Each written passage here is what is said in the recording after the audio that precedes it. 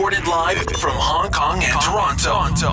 Let's go! This is the PR and Law Podcast. The PR and Law Podcast. Turn it up. With your hosts, Cam McMurchie and Ewan Christie.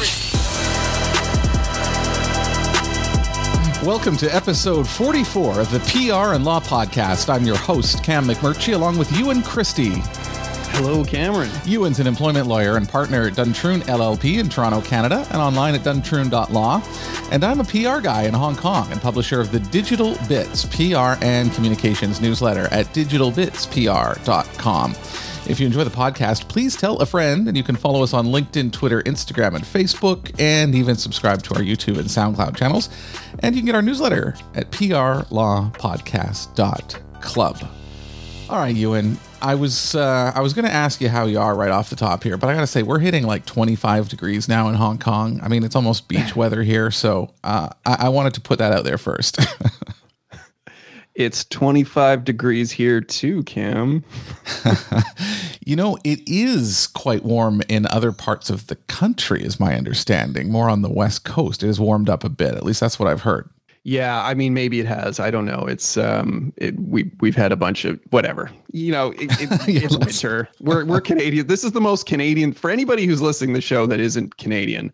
Really, you know, the most Canadian thing you can do is to talk about the weather. It is, you know, the very, very embodiment of Canadian small talk. And Cam, you're, you know, a good friend of ours had moved to California, and I remember going down to visit her and her husband, and I was like, what do you guys do for small talk here? Because it's basically just sunny and warm every day. You can't talk about the weather. How do you fill that gap?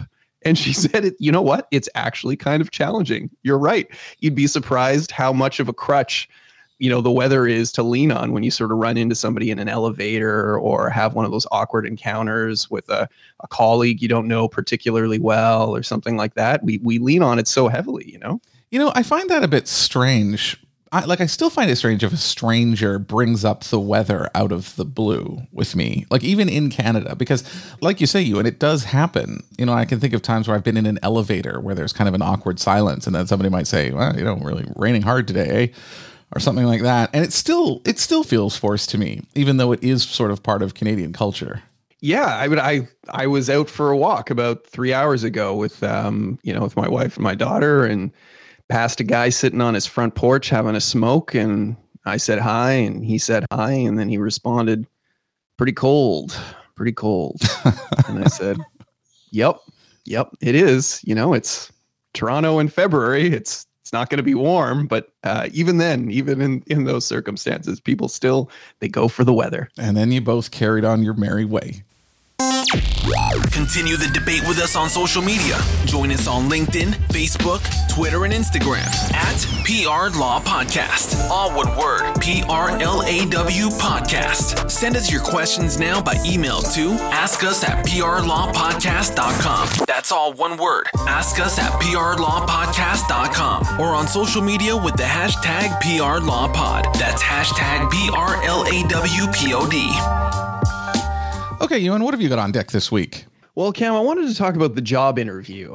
You know, we're coming up to the end of February, and this is typically, usually a busier hiring season. You know, people usually, if they're going to let employees go, that sort of happens kind of late November, close enough to the end of the year, but not so close that it sort of falls in that Christmas vacation range. That's sort of almost like a blackout period for terminations, and it sort of carries over into the beginning of January, and then by February, usually kind of companies are looking at hiring. So I've been chatting with a lot of people lately about employment agreements and reviewing contracts for new job offers, and it occurred to me that, you know, chatting about job interviews and do's and don'ts for employees might not be such a bad idea. Yeah. And you know what? It's the same over here too. I think, for us, it's after Chinese New Year, when, people either have resigned and are looking for work, or there are openings in a company for that year. And we have just finished the Chinese New Year. So I think this is, it's very topical for this part of the world as well. Perfect. Okay. Well, I mean, the first thing in the application process itself, your CV, right? Let's make sure your CV is up to date and that it accurately reflects your experience. And, that may sound like stating the obvious, Cam, but you'd be surprised the number of employees that embellish their accomplishments or skill sets or outright lie. I came across a survey conducted by Checkster. They're a prominent reference checking company in the US. And according to a survey that they did in 2020, apparently 78% of candidates admit that they have or they would consider misrepresenting themselves on their job applications. So, not an insignificant amount of people that were prepared to come right out and say, "Sure, I'm prepared to lie on a job application." I feel like there must be a lot of gray area here. I mean, obviously, you cannot make a declarative statement that is false, which is lying. But I assume there is a lot of embellishment on the CV in just ways that might be hard to detect or might be hard to prove, but they're just sort of, those slight little improvements that might be made here or there that are not entirely false, but are not entirely true either. And I think that's probably really hard to kind of police. Yeah, I mean, you're absolutely right. It's always the gray area that's going to be tricky to monitor. Where you have to be careful as an employee is something that is a complete and utter fiction. Maybe a particular academic credential that you don't actually possess would be a good example. And then another one that often gets employees into trouble is if they've been, or were fired from a previous employer. And then during the job interview, the new prospective employer asks them, well, hey, why are you here? What happened with this previous position? Why did you leave? And employees are often very, very hesitant to say something to the effect of, well, I left because I got fired. Or I left because I stole something from my employer, regardless of what the circumstances were, even if it was just, a simple downsizing that really had nothing to do with the employee's performance. Even in those situations, often an employee is concerned about saying I got fired and how that might come across. So they lie and they say something like, yeah, it wasn't a good fit, or it was the right time for me to leave. And that's a problem, Cam, because if the employer were to find out after the fact that you were fired and they had relied on your word effectively that, you left under more pleasant and amicable circumstances, I mean, that could be cause for discharge in terms of getting rid of you after they've hired you. Yeah, Ewan, I mean, you know this area well. How often do employers or prospective employers do these background checks? Because in the course of my career, I feel like they are done a lot now that I'm become more senior sort of in the industry. But previously, it seemed like the employer didn't do any background checks.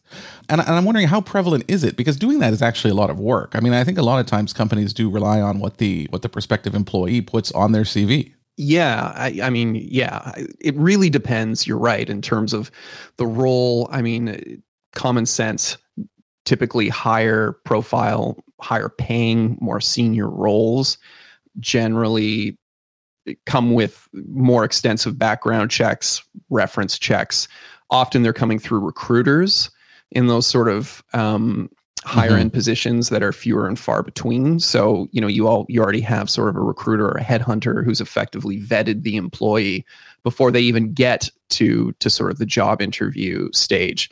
Where things get far more precarious are, in sort of lower paying, more sort of lower level, entry level positions where, employers may not be prepared to sort of invest the time, the money, or the energy in doing adequate background checks, but they really, really, really should. It really behooves all employers to make sure that they know who they're bringing into their office, right? Yeah, and it does rest with them, right? I mean, if they don't do a background check and they find out there's a problem with the employee, then that is on the company for not doing that check. Yeah, I mean, it certainly could be. Now, again, if you've got an employee who's being dishonest about the circumstances under which they left their previous job, and it takes an employer, a couple months to figure that out, then, the employer still has some recourse. But you're right. I mean, if they find out years down the road that a particular, credential that you claim to have on a resume isn't actually something that you possess, I mean, what do you do as an employer at that point? Do you turn around and do you fire the employee? Do you bring them in? I mean, it gets really, really complicated really quickly, right? Yeah, for sure. And the other thing we got to look at is the interview itself and questions to avoid. And this is a big, big, big issue. And, we'll talk about why. I mean, the most obvious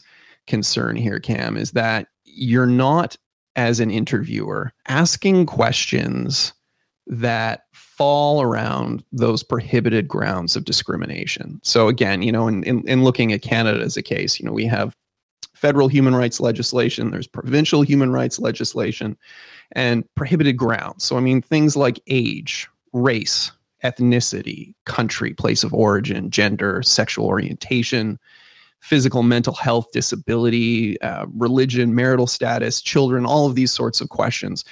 These are issues that you should really avoid as an employer. You should not be asking anything that could be construed as discriminatory in any way, shape, or form.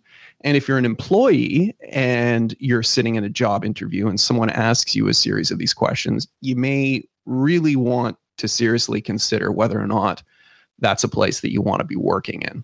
Yeah. And, even in this part of the world, Ewan, I can add one item to that list that you just gave out, and that is sort of status as a parent. Because while it's wrong, it is quite common still in this part of the world to ask a female prospective employee if she is married, and then if so, does she have children? Because these employers are looking to avoid having somebody go on maternity leave and look after those payments. And it's wrong and discriminatory to ask that even here.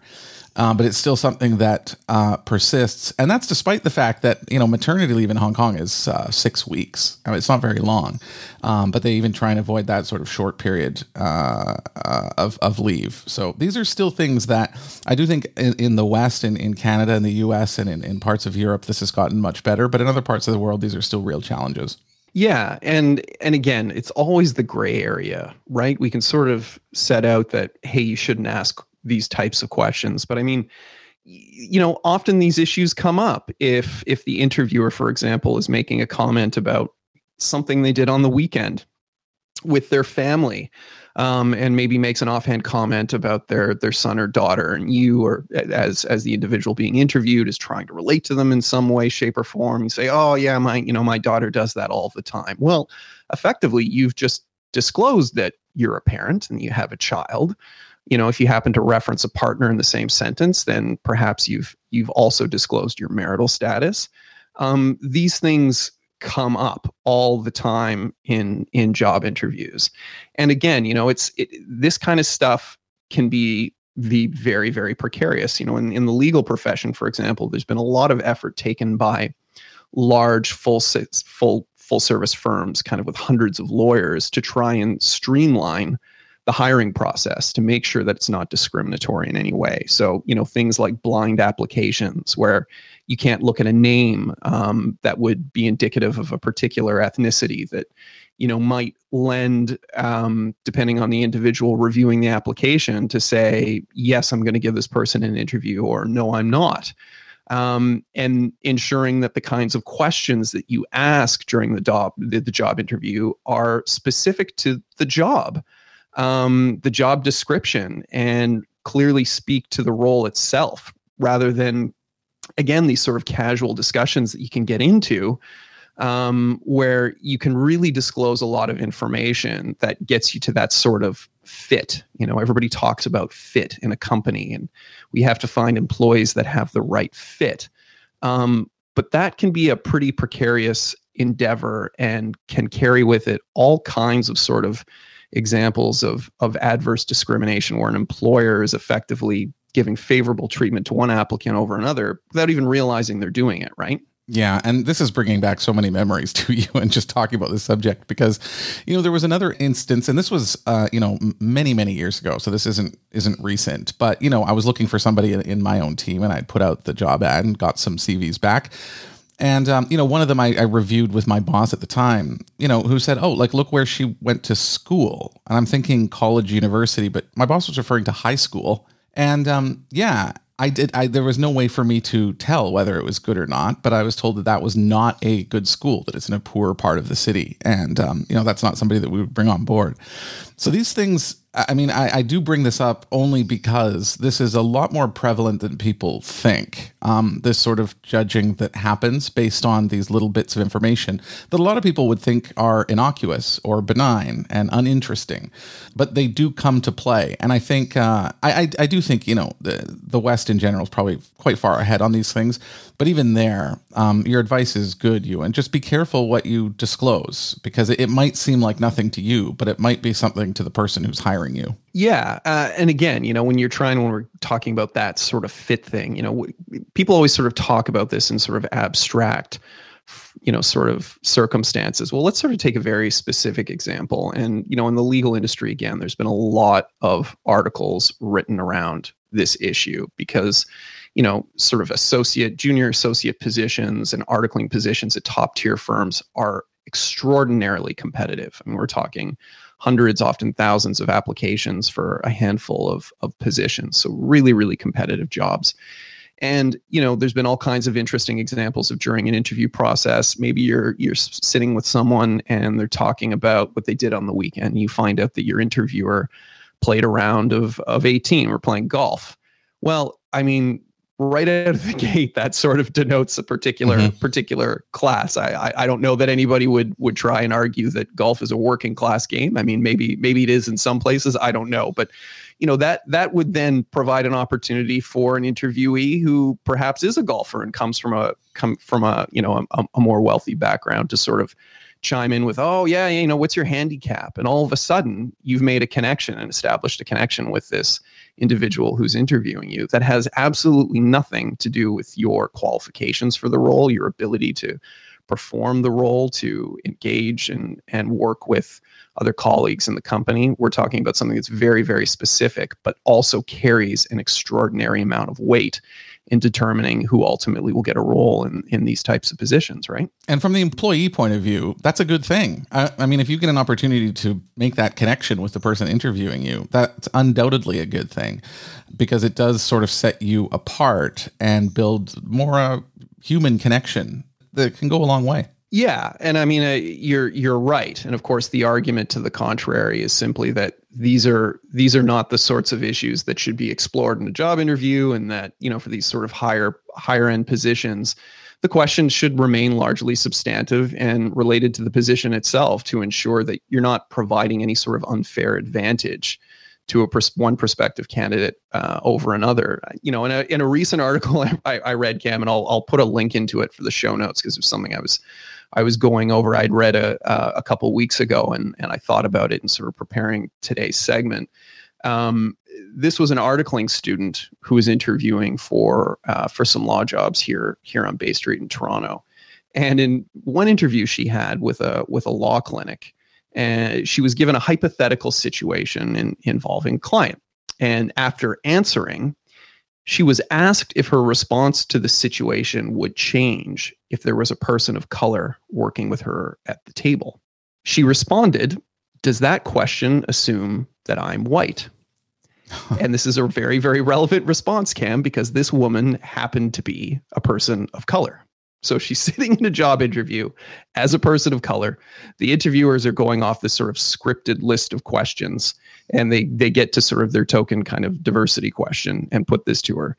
And completely oblivious to the fact that you're asking a person of color if their approach to a situation would change if there was a person of color in the room. And her whole argument that she sort of goes on, she talks about numerous examples where, they were sort of put, these sort of stock diversity questions were put to her. And this reminded me, Cam, of a lot of the stuff we've talked about on this show during the emergence of the Black Lives Matter movement and corporate America's response, and how we had a lot of companies effectively paying lip service to these issues, right? Sort of sending out a tweet or a statement, but then not really implementing any sort of substantive change internally within the company. And I think if employers are going to be asking these sorts of questions and addressing these sorts of issues, and frankly, they should, then, do your work, do your homework, and make sure that you're not just paying lip service to an issue that really should be more taken seriously than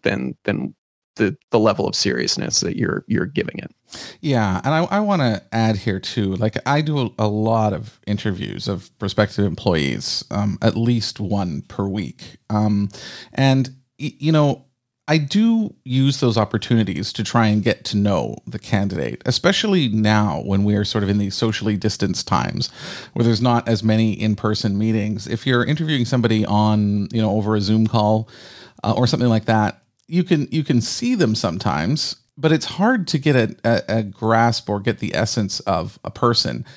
And you do want to do that. I mean, it is very easy to say, stick to sort of a list of questions. And, the only considerations here are the person's professional qualifications. But like you say, Ewan, there is that question of fit, which is very undefined and very subjective. But it's there. And you do want to get a sense of your potential employees' character and their thought process and their personality and their value system and all of these things. And so, sometimes conversations can go down different paths in that process. And I think that's a good thing. But I do think employers, for sure, as you say, they need to be careful about the questions that they are asking, for sure, because they cannot ask certain things, really, if we boil it right down. And to just be careful going through that process. And then, like you say, for employees, to be careful what they disclose, because it might seem like something that's unimportant, but it might actually be something that they are eventually judged on. Yeah. And that, a lot of these issues are things that employees, they don't have to disclose. And again, they shouldn't have to disclose these issues, particularly anything that falls around one of those prohibited grounds that we talked about. And then also, Cam, I always talk when I'm speaking with clients about sort of the two sides of the coin that I deal with in doing what I do. And on one side, you have the legal, right? The legal issues. Can I legally do something? Can I legally not do something? Can my employer legally or legally not do something? And then on the other side of that coin, you have the practical reality of the work environment, and that these are people that you work with and that work with you. And that's where that gray area sort of comes to bear, right? That it's never as black and white as, well, you've asked me a question about my race or ethnicity, and I know that you can't ask me that question. Well, that may very well be the case, but if it's an individual who wants the job and they know they want the job and they know they need the job, then perhaps they're prepared to turn a blind eye to something like that. So, and they shouldn't have to. So really, this like so many things in the employment context is about education. Employers need to educate themselves on questions that are appropriate for a job setting and questions that are inappropriate for a job setting. And employees need to educate themselves as well in terms of, how do I best present myself and, make my best case for me, an advocate on my own behalf in a job situation. And of course, as I said, the most important thing there is don't lie. Don't embellish, stick with what's on your resume, have faith and belief with what's in your resume, and don't try and push a bunch of fictions. Well said. Don't lie ever, actually, not just on your CV. Try not to lie as a general practice. Anything else you want to add on this one, Ewan? No, only a very, very quick anecdote, which I've always remembered around this issue, Cam. And this was when I was going for my articling interviews once upon a time. And in my year, there was a fellow student who interviewed at a large, prominent Bay Street firm, very, very high profile. And he walked in and had his interview. It went exceptionally well. And then as he was being walked out by a couple of the partners, they stopped at the lobby of the office, and there's a huge grand piano there.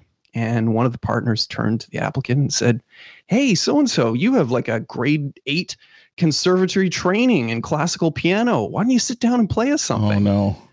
Yeah. Well, you know where the story's going, right? Oh, no.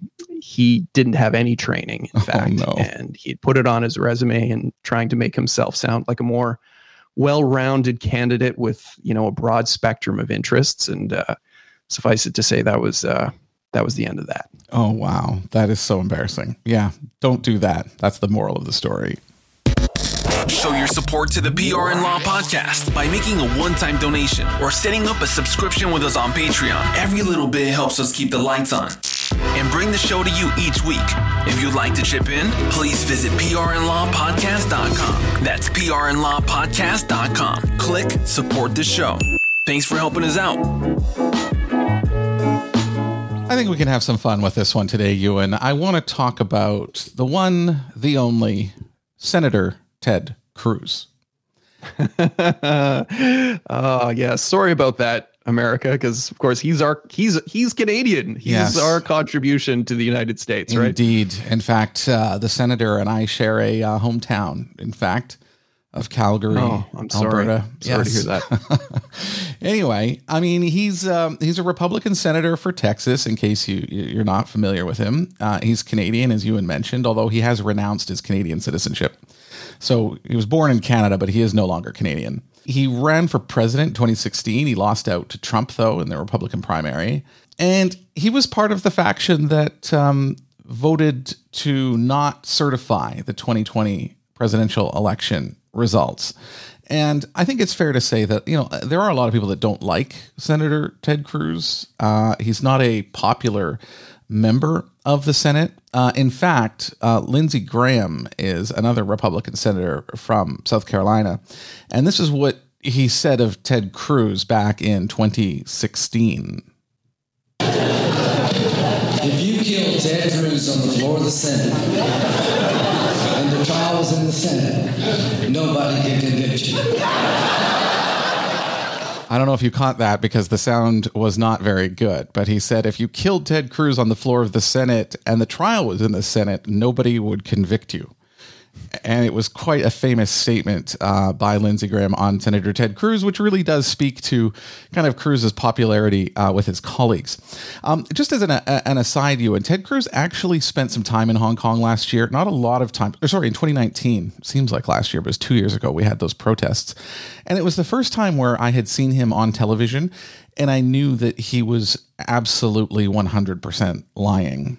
And I do think that's rare. Like as a PR person, and who has worked around politicians really in the past. I mean, usually you do try and sort of like we were talking about with your CV, maybe embellish a bit or try and move things still within the realm of reality and truthfulness, but maybe just sort of focusing or emphasizing certain things. But Ted Cruz said at the time that he had heard of no violence from the pro-democracy side and no damage. And I remember thinking, by that point, there had been so many incidents, and so he couldn't possibly have that point of view. Anyway, that's an aside. I want to get to the issue that we really want to talk about. So he's the senator for Texas, and Texas, Ewan, as we know, was hit with a pretty bad winter storm over the past week. Millions of people, up to 4 million people without power. And without power at the time they need power the most because it is freezing there. And so what was the senator doing? Well, he was boarding a flight to Cancun, Mexico, apparently. So this broke on Wednesday evening. A Twitter user by the name of Juan Gomez tweeted a picture of Cruz standing with his luggage in the airport. And Juan Gomez, he's not a reporter. He's not famous. He's got 1,200 Twitter followers at last check. But he tweeted the photo, and I looked at some of the responses. People said, we don't know for sure that's Ted Cruz. Are you sure this is him? Did you doctor this photo? Those sorts of things. But his tweet said, quote, well, Senator Cruz is flying to Cancun while millions of Texans do not have electricity, end quote. Now, the same guy followed up with a photo of Cruz on board the aircraft. It turned out there was a Reuters reporter around at the time who also got some photos. And then when he landed in Cancun, people took photos of him leaving the airport with his luggage. And then text messages from Ted Cruz's wife, Heidi Cruz, with a group of her friends, was leaked to the New York Times, where she was inviting others to join them and that they were going to stay at the Ritz-Carlton in Cancun, which I didn't know, Ewan, at the time. I mean, Ritz-Carltons are nice hotels, but it's among the best hotels in Cancun, in the top couple there. So naturally, there's widespread outrage about this, and social media obviously vilified Ted Cruz. The traditional press piled on, and Cruz did end up cutting his trip short, and he flew back to Texas the next day on Thursday, and he issued a statement. Now, this comes from a news report. Here's what Ted Cruz had to say. In a statement, Cruz said, quote, "With school canceled for the week, our girls asked to take a trip with friends. Wanting to be a good dad, I flew down with them last night, and I'm flying back this afternoon. My staff and I are in constant communication with state and local leaders to get to the bottom of what happened in Texas." What do you think, Ewan? I mean, I saw the story. I was following it. I thought I'm always interested to hear what other responses are, particularly from the pro Cruz camp, such that it is. And I saw a number of people commenting saying, well, what's he going to do in Texas? Why not? If I could get out and go sit on a cozy beach somewhere, I'd do that too. That really sort of strikes me as kind of tone deaf. I get it from a practical perspective, but you really shouldn't be running away. And I think the part that I thought was really sort of reprehensible in all of this was that he tried to play it off as being a good dad, that he was doing it so he could take his daughters down on the trip as if, he was chaperoning or something like that. Mm-hmm. And I always, I understand that, politicians, it's the nature of what they do. They have to try and make statements that are going to appeal to their base, but sort of laying it on your kids like that just struck me as particularly cringeworthy. On cases like this, I mean, I think we all can feel that there's something wrong about this, and it may seem quite obvious as well, and I think it is. But I think we should kind of take this down a bit in terms of like why is this so bad? And we talk, Ewan, about context a lot, and context matters. I mean, it really matters in PR. It's not formulaic in terms of if one person does A under a certain circumstance, that if a different person does A under the same circumstance, that both of them are committing the same faux pas. Not necessarily. It depends on the context. It depends on the circumstances. It's not a one-size-fits-all on these things. So if we look at the context around Ted Cruz, so first, he is not a warm, cuddly politician. I mean, we touched on this off the top, but he is generally seen as capable. And he's also considered to be an opportunist. But again, many politicians are. So, I mean, Trump beat Cruz quite badly in the primary. Trump attacked Cruz's father during the primary. But Cruz quickly forgot that and became one of Trump's sort of key allies in the Senate. And he did vote to overturn the election on January 6th. And again, that was a strategic move to try and gain support from the Trump supporters. He's also very calculating. And I think that's why this trip was so surprising, because Cruz really should know better. This is really PR 101. Don't leave your constituents when they're suffering. And that's why it's so odd. It's very odd that Ted Cruz did this, because he does know better. It was a bad look. It was a big mistake. And he does know better. And then on the statement, you mentioned this, Ewan, the sort of be a good dad part. I mean, this sounds like he's coming up with an excuse. That's how it came across to me. It sort of reminds me of advice often given to people interviewing for jobs, like we just talked about. When they're asked about their biggest weakness, they somehow turn it into a positive. Like I can be uptight about organization and planning, or I go too far in making sure I'm clear on timelines, things like this. Oh, those are good. These are gold, Cam. Jeez, you should have done my segment. That's fantastic. So it sounds like you're taking a negative and you're trying to find the virtue in it and trying to show people another side. And that's not necessarily a bad instinct, but when it doesn't come off right, it's not good. It really does look then kind of shallow, or it rings hollow as well. And then the part with, the girls wanted to go on a holiday. Again, same thing. I don't know why he really had to involve his girls, at least in the statement. And I'll get to this in a second as well. So the other thing, Ewan, about all of this is this mistake and the statement that he put out, it just makes himself very vulnerable and easy to dunk on, really. I mean, it's a simple case. It's very easy to understand. It's not complicated. It doesn't involve the budget, or it doesn't involve numbers. I mean, this is something that people can innately understand. It's the wealthy and the connected escaping problems that regular people have no choice but to face. And I think we've seen this, over and over again. And I think, imagine someone in your family, Ewan, who's very sick and maybe in the hospital, and another family member who takes off to Hawaii, rather than go spend time at the hospital. It's not like that person can help in the recovery or help in that person's treatment, but it means something to be there. And it's a symbol. And it's something we all understand, I think, innately, is to be there when times are tough, that you're there, even if you can't do anything directly. And I think this is something that the mayor of Houston fully understands. This is Sylvester Turner, the mayor of Houston.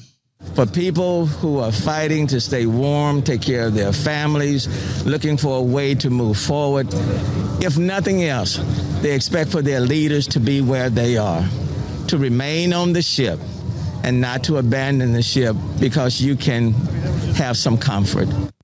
And he also leaves himself open to his opponents as well. Alexandra Ocasio-Cortez raised $2 million for Texas. She went down to Houston to help out. And then, of course, the media piled on, as we talked about, Ewan, from local Texas media to DC media and even nationally. Here's Anderson Cooper from CNN. Keeping him honest, there's a lot, as they say, to unpack in what the senator said, almost enough to fill the large suitcase he brought for a trip he initially suggested was just to drop off the kids and head back straight to home. That, of course, wasn't true, nor was it true when he initially claimed it was his daughters wanting to go on a trip with friends that was motivating all of this. As for his claim that he started having second thoughts as soon as he sat down on the plane, that may be true because likely he started looking at his phone and likely saw that he was quickly on his way to becoming a trending hashtag, photos and all. He is certainly a very smart man and knows that pictures like these don't look good. But if the feelings of remorse were so intense so soon, probably could have just gotten off the plane. His wife was still on the plane. She could have gone and escorted the kids. It was still at the gate. As for damage control, well, he's definitely shifted that into cruise control. I think there was a lot of coverage along the same lines. So, Ewan, what should Ted Cruz have done? Obviously, he shouldn't have gotten on that airplane. But, a lot of times in communications, you're dealing with a crisis either that has happened or that an individual yourself has caused. And so I'm not going to look at what he really should have done, which is not do what he did, but just what should he have done once those photos appeared of him and, the news got out of what was happening. And I think this goes, we talk about this on a lot of shows, Ewan, when there is an incident like this, about sort of the three big things that one has to do to kind of put it behind them. Number one, take responsibility. Number two, show contrition. Number three, explain what you're going to do next, either to help or to make up for it or whatever it might be. So when we say take responsibility and show contrition, he talked about the fact that he was trying to be a good dad and he was going to Mexico and, this sort of thing.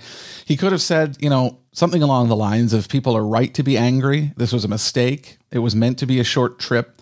Although it was meant to be a short trip, even one night is too long when we're living through a catastrophic winter storm combined with widespread power outages that are affecting millions of Texans. I apologize to the people of Texas. I want to make clear that I'm on my way back right now to get back to work to help. Something along those lines. That is just, he accepts it. He's not trying to come up with an excuse. He owns it and he's moving forward. That's probably, I wrote that very quickly, but along those lines, if not those words directly. Well, I thought that was pretty good. Certainly a heck of a lot better than what he said. It's interesting that despite this, are there really going to be any long-term repercussions? I get it. He's taken a reputational hit and, there's been some funny sketches on SNL about him and whatnot. But, is anything really going to come of this? It's too early to say, I think. But, Ewan, just back to the statement for a second. I said he should own it and take responsibility, which is true. But I do think that he can share some defensive messages with media who he trusts. This is something that's common in the industry is, you put out your formal statement that is really clear and takes responsibility, but then you call up one or two reporters who you're close with or who you really trust, and you share with them that actually this was a family, it happened really quickly and you were just dropping off the girls and, those kinds of things. And then they can turn up in media, on your behalf, if not directly from you, there's people making that case and saying that. So that is something that is in the toolbox that can be used from time to time. But you do need to have, journalists that you trust in order to carry that sort of thing out. And I mean, how long do you continue to speak to this issue if you're Ted Cruz, Cam? I mean, is it a matter of he made the statement? Is it a matter of getting a more corrective statement out there and then not speaking further on it? Because if it clearly, has some legs in the press. So, I mean, at what point should he step up and speak to the issue again, or not, as the case may be? Yeah, I think he had to, because that statement that we, played is not sufficient. And he did speak to the press, actually, again, which I'm going to get to in a second, because he does go into a lot more detail. But I did want to just mention one more thing on the PR side of this. The Washington Post obviously covered this story quite extensively. We've got lots of links in the show notes.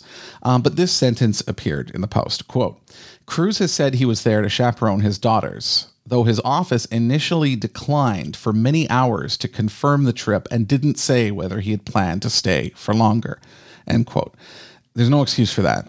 That is horrible. And I'm telling you, as someone sort of working for a company and who used to work for politicians, you never want to have that your office didn't respond or were unreachable, because it looks awful. It looks like either you're scrambling or you're sort of in chaos, or you've lost control of what's happening, or you're unclear about what to do next. It's a really bad look. But back to your question, you talked about, should he talk about it? I said, yes, I think he should talk about it.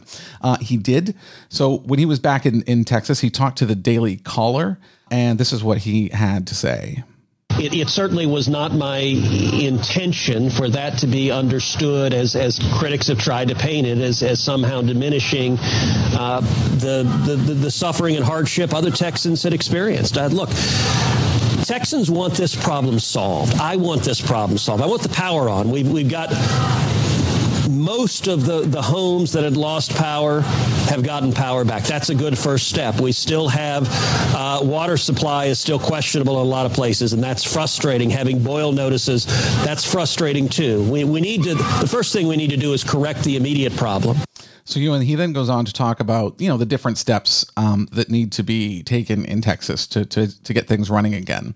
But then a second journalist asked Cruz if he felt that he was tone deaf in taking the trip to Mexico. This clip's a bit longer, but here's what he had to say. It was obviously a mistake, and in hindsight, I wouldn't have done it. I was trying to be a dad, and all of us have made decisions. When you've got two girls who've been cold for two days and haven't had heater power, and they're saying, "Hey, look, we don't have school. Why don't we go? Let's get out of here." I think there are a lot of parents that'd be like, "All right, if I can do this, great." That's what I wanted to do. As I said, really from the moment I sat on the plane, I began really second-guessing that decision and saying, look, I know why we're doing this, but I've also got responsibilities. And it had been my intention to be able to work remotely, to be on the phone, to be on internet, to be on Zoom, to be engaged. But I needed to be here, and that's why I came back. And then as it became a bigger and bigger firestorm, it became all the more compelling that I needed to come back. These aren't great, these two things, but they're also not super bad. I do sense contrition coming from him. I think he is embarrassed. And I do understand. Actually, I'm kind of amazed at how honest he was, really, admitting that, it's cold and the power is off and his girls want to go somewhere. I've never seen him so candid, actually, as to just come out and say that. And so I'm not giving him too much credit for this, because I think it was bungled from start to finish. But also, in his defense, Ewan, he is a U.S. Senator for Texas, but he represents Texas in Washington. He's not responsible for taking charge in a local disaster in Texas, which falls to the state. So there is that point there that's true. It's technically not his jurisdiction to manage something like this. He's representing Texas's interests in Washington, D.C., not the other way around. But as we talked about, it doesn't matter. It's symbolism that matters. And he missed that badly. So there it is. Sorry, can I just jump in just for a second? Please do. Again, I mean, the thing that sort of really, again, rubbed me the wrong way about that latter statement was, I was trying to be a dad. And look, yeah, sure, I get that. But let's play that out practically. I was trying to be a dad. Therefore, I flew to Cancun, Mexico. I was trying to be a dad. Therefore, I got a suite at the Ritz-Carlton Hotel. I mean, I get it, but at the same time, there's all kinds of ways that you can be a supportive, loving parent that don't involve staying at 5-star hotels and getting on planes and leaving the country. So to sort of suggest that this was really the only solution he had at his disposal is ridiculous. I mean, it also presupposes that all the other fathers that, of course, were incapable of doing the same thing are somehow lesser as fathers, which is also equally ludicrous. I just think that was really the wrong tack to take. Yeah, I completely agree. And it does look almost like shallow opportunism too. He got caught. So what's he going to do? Well, I'm trying to be a good dad. That's something people can relate to. It makes me look like I'm a good guy. It almost looks too tested out, that kind of line. And it rings so hollow knowing who he is. And that's where the context comes in again. I think maybe some politicians might be able to pull that off. But Ted Cruz cannot, just because of who he is, what his background is, what the public understanding of him is. And that all comes into play, in these sorts of situations.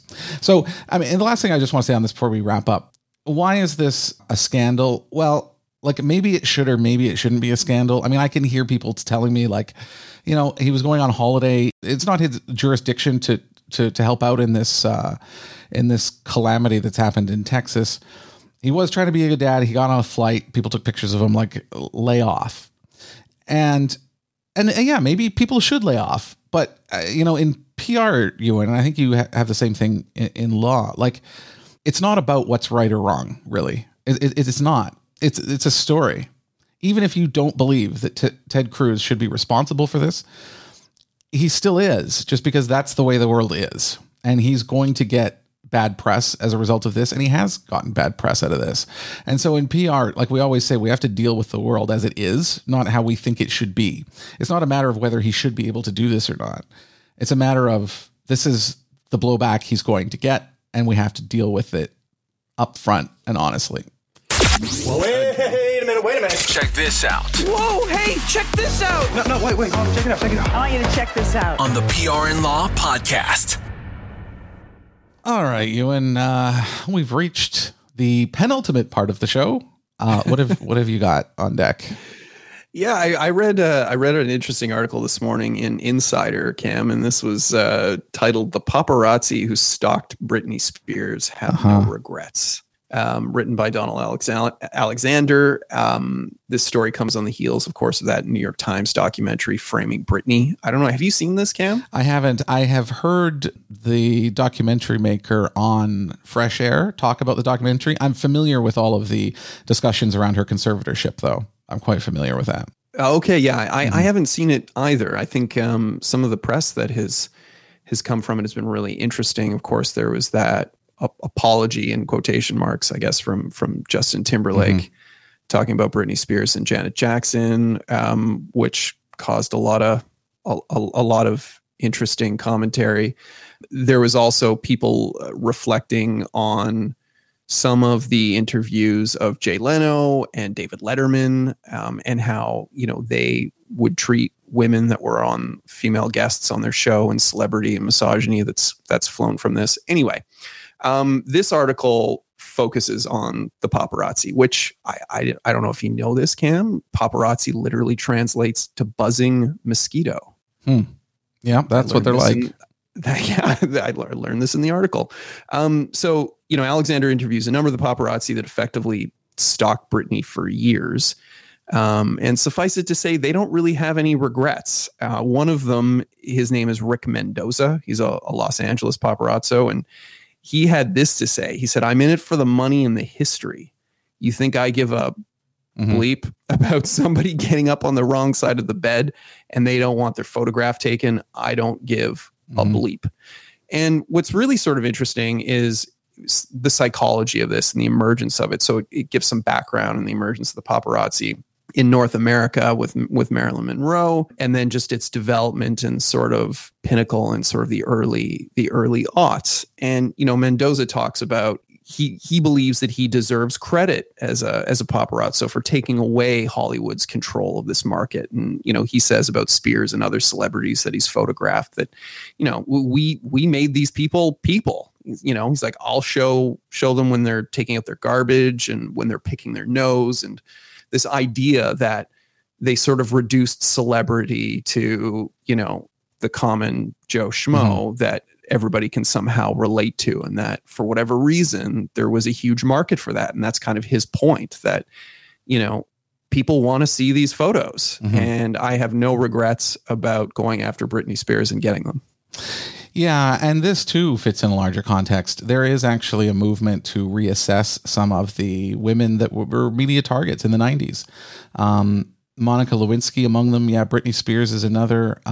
There's actually several. And looking at the treatment they received sort of in the public eye and how unfair that was at the time and how far we've come since then. And then Britney Spears, obviously, with the conservatorship, has become a big issue. I think part of it is along the lines of QAnon in terms of conspiracy theories. It's gone a little bit off the deep end, but all that stuff's out there if you want to have a look at it. The documentary is about the conservatorship. And so have a look. I do kind of want to take a look at it. I'd like to see it. I've heard interesting things about it. So I do want to check it out. What I had this week, Ewan, on deck, this is from The Athletic, which you can read. It is, I do believe you can read a couple of free articles there, because otherwise this is behind a paywall as well. But it's called Protecting the Child Inside of Me, Donald Brashear's Toughest Fight. And I don't normally recommend sports articles here, but I think this is a life article rather than a sports article. And it's about a story, Ewan, that we see a lot. People who, when they're young, have a lot of fame, a lot of money, a lot of power, and squander that and end up, with a life oftentimes of addiction and loneliness and struggles with mental health. And this is a really incredible story of a guy who used to be a pugilist in the National Hockey League, who was quite well known for being very tough, and the life that he's lived. And it's not glamorous. It's very tough reading, but it's something that I think is worthwhile to read. And if anyone else is going through similar struggles, I think it's good to find someone else that may be facing the same kinds of issues. So I'll definitely put a link to that in the show notes. Doesn't matter if you're not a sports fan or a hockey fan. Like I say, it's a people article. It's about a person. So yeah, definitely check that out. Very cool. Yeah, I mean, that age of enforcer in hockey, it's really a creature of its time, I guess. Hey, Cam? Yeah, it really is. I'm on the side of wanting fighting out of hockey entirely. I know that's sacrilege to a lot of purists, but I just feel like it's ridiculous, really, when you stand back. It's not allowed in any other sport, any other serious sport anyway. And a lot, there've been a lot of suicides of tough guys. They understand, they go into a game, they know they have to fight, they know they've got to take on a tough guy on the other team, and there's a lot of media pressure, and it's that's a tough life. And I think the sooner we can get rid of that, the better. Yeah, I'm with you. Anyway, Ewan, anything else you want to add in before we wrap this one up? No, that was fun, as always, Cam. Absolutely. Yeah, thank you guys as well for joining us. So don't miss any show coming up. Please subscribe in your podcast app of choice, or to our YouTube and SoundCloud channels, and social media, of course, Facebook, Instagram, Twitter, LinkedIn, and our newsletter, which we're back to sending out every week again at prlawpodcast.club. So for you and Christy, this is Cam McMurtry. Light it up.